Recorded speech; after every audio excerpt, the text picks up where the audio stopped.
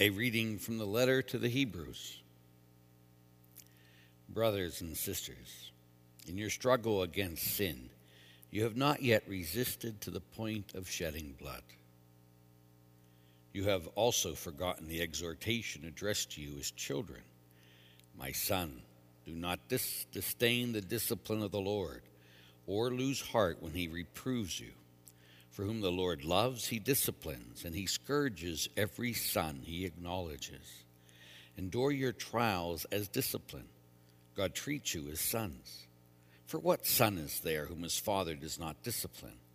At the time, all discipline seems a cause not for joy, but for pain. Yet later it brings the peaceful fruit of righteousness to those who are trained by it. So strengthen your drooping hands and your weak knees. Make straight paths for your feet. For what is lame may not be dislocated, but healed. Strive for peace with everyone, and for that holiness without which no one shall see the Lord.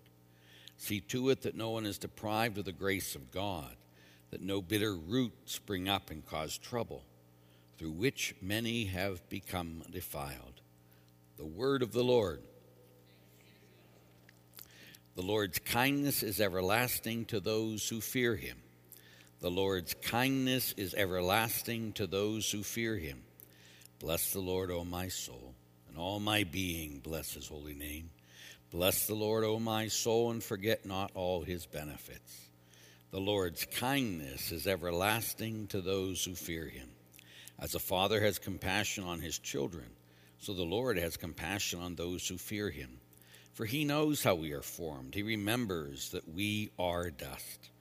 The Lord's kindness is everlasting to those who fear him. But the kindness of the Lord is from eternity to eternity toward those who fear him, and his justice towards his children's children, among those who keep his covenant.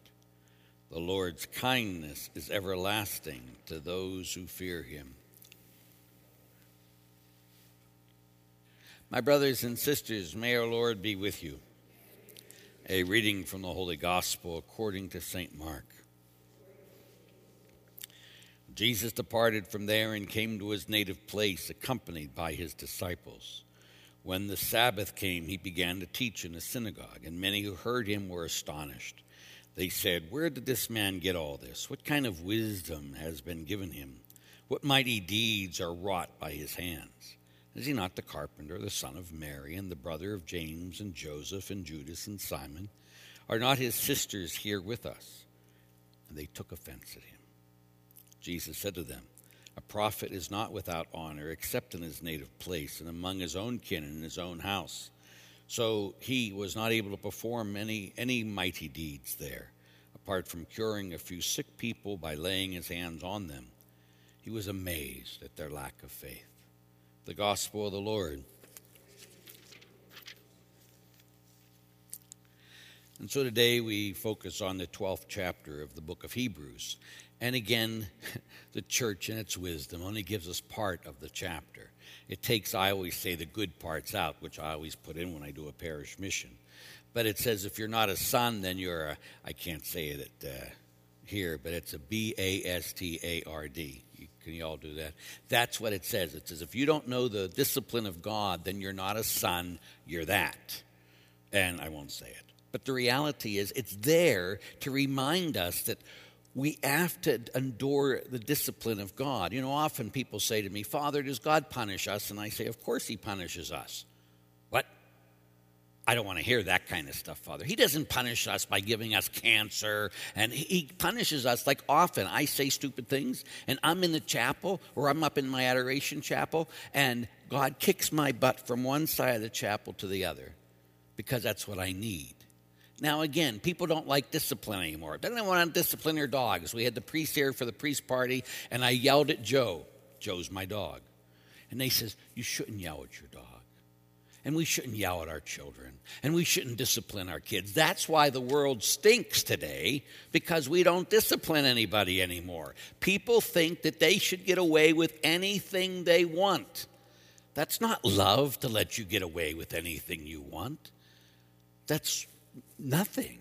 It's surely not love. So God disciplines us. Why? It tells us in the 12th chapter of Hebrews, to make us holy.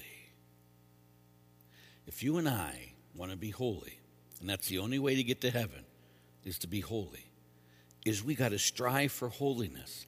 And when we get out of line, when we're not doing his will, he'll discipline us to get us back. Those of you who don't like it, sorry. This is the way God deals with us, and this is true to his word. So let us endure the discipline of the Lord with joy, knowing that everything he does is to make us his saints. May you know his love today and forever. Amen. Let's stand and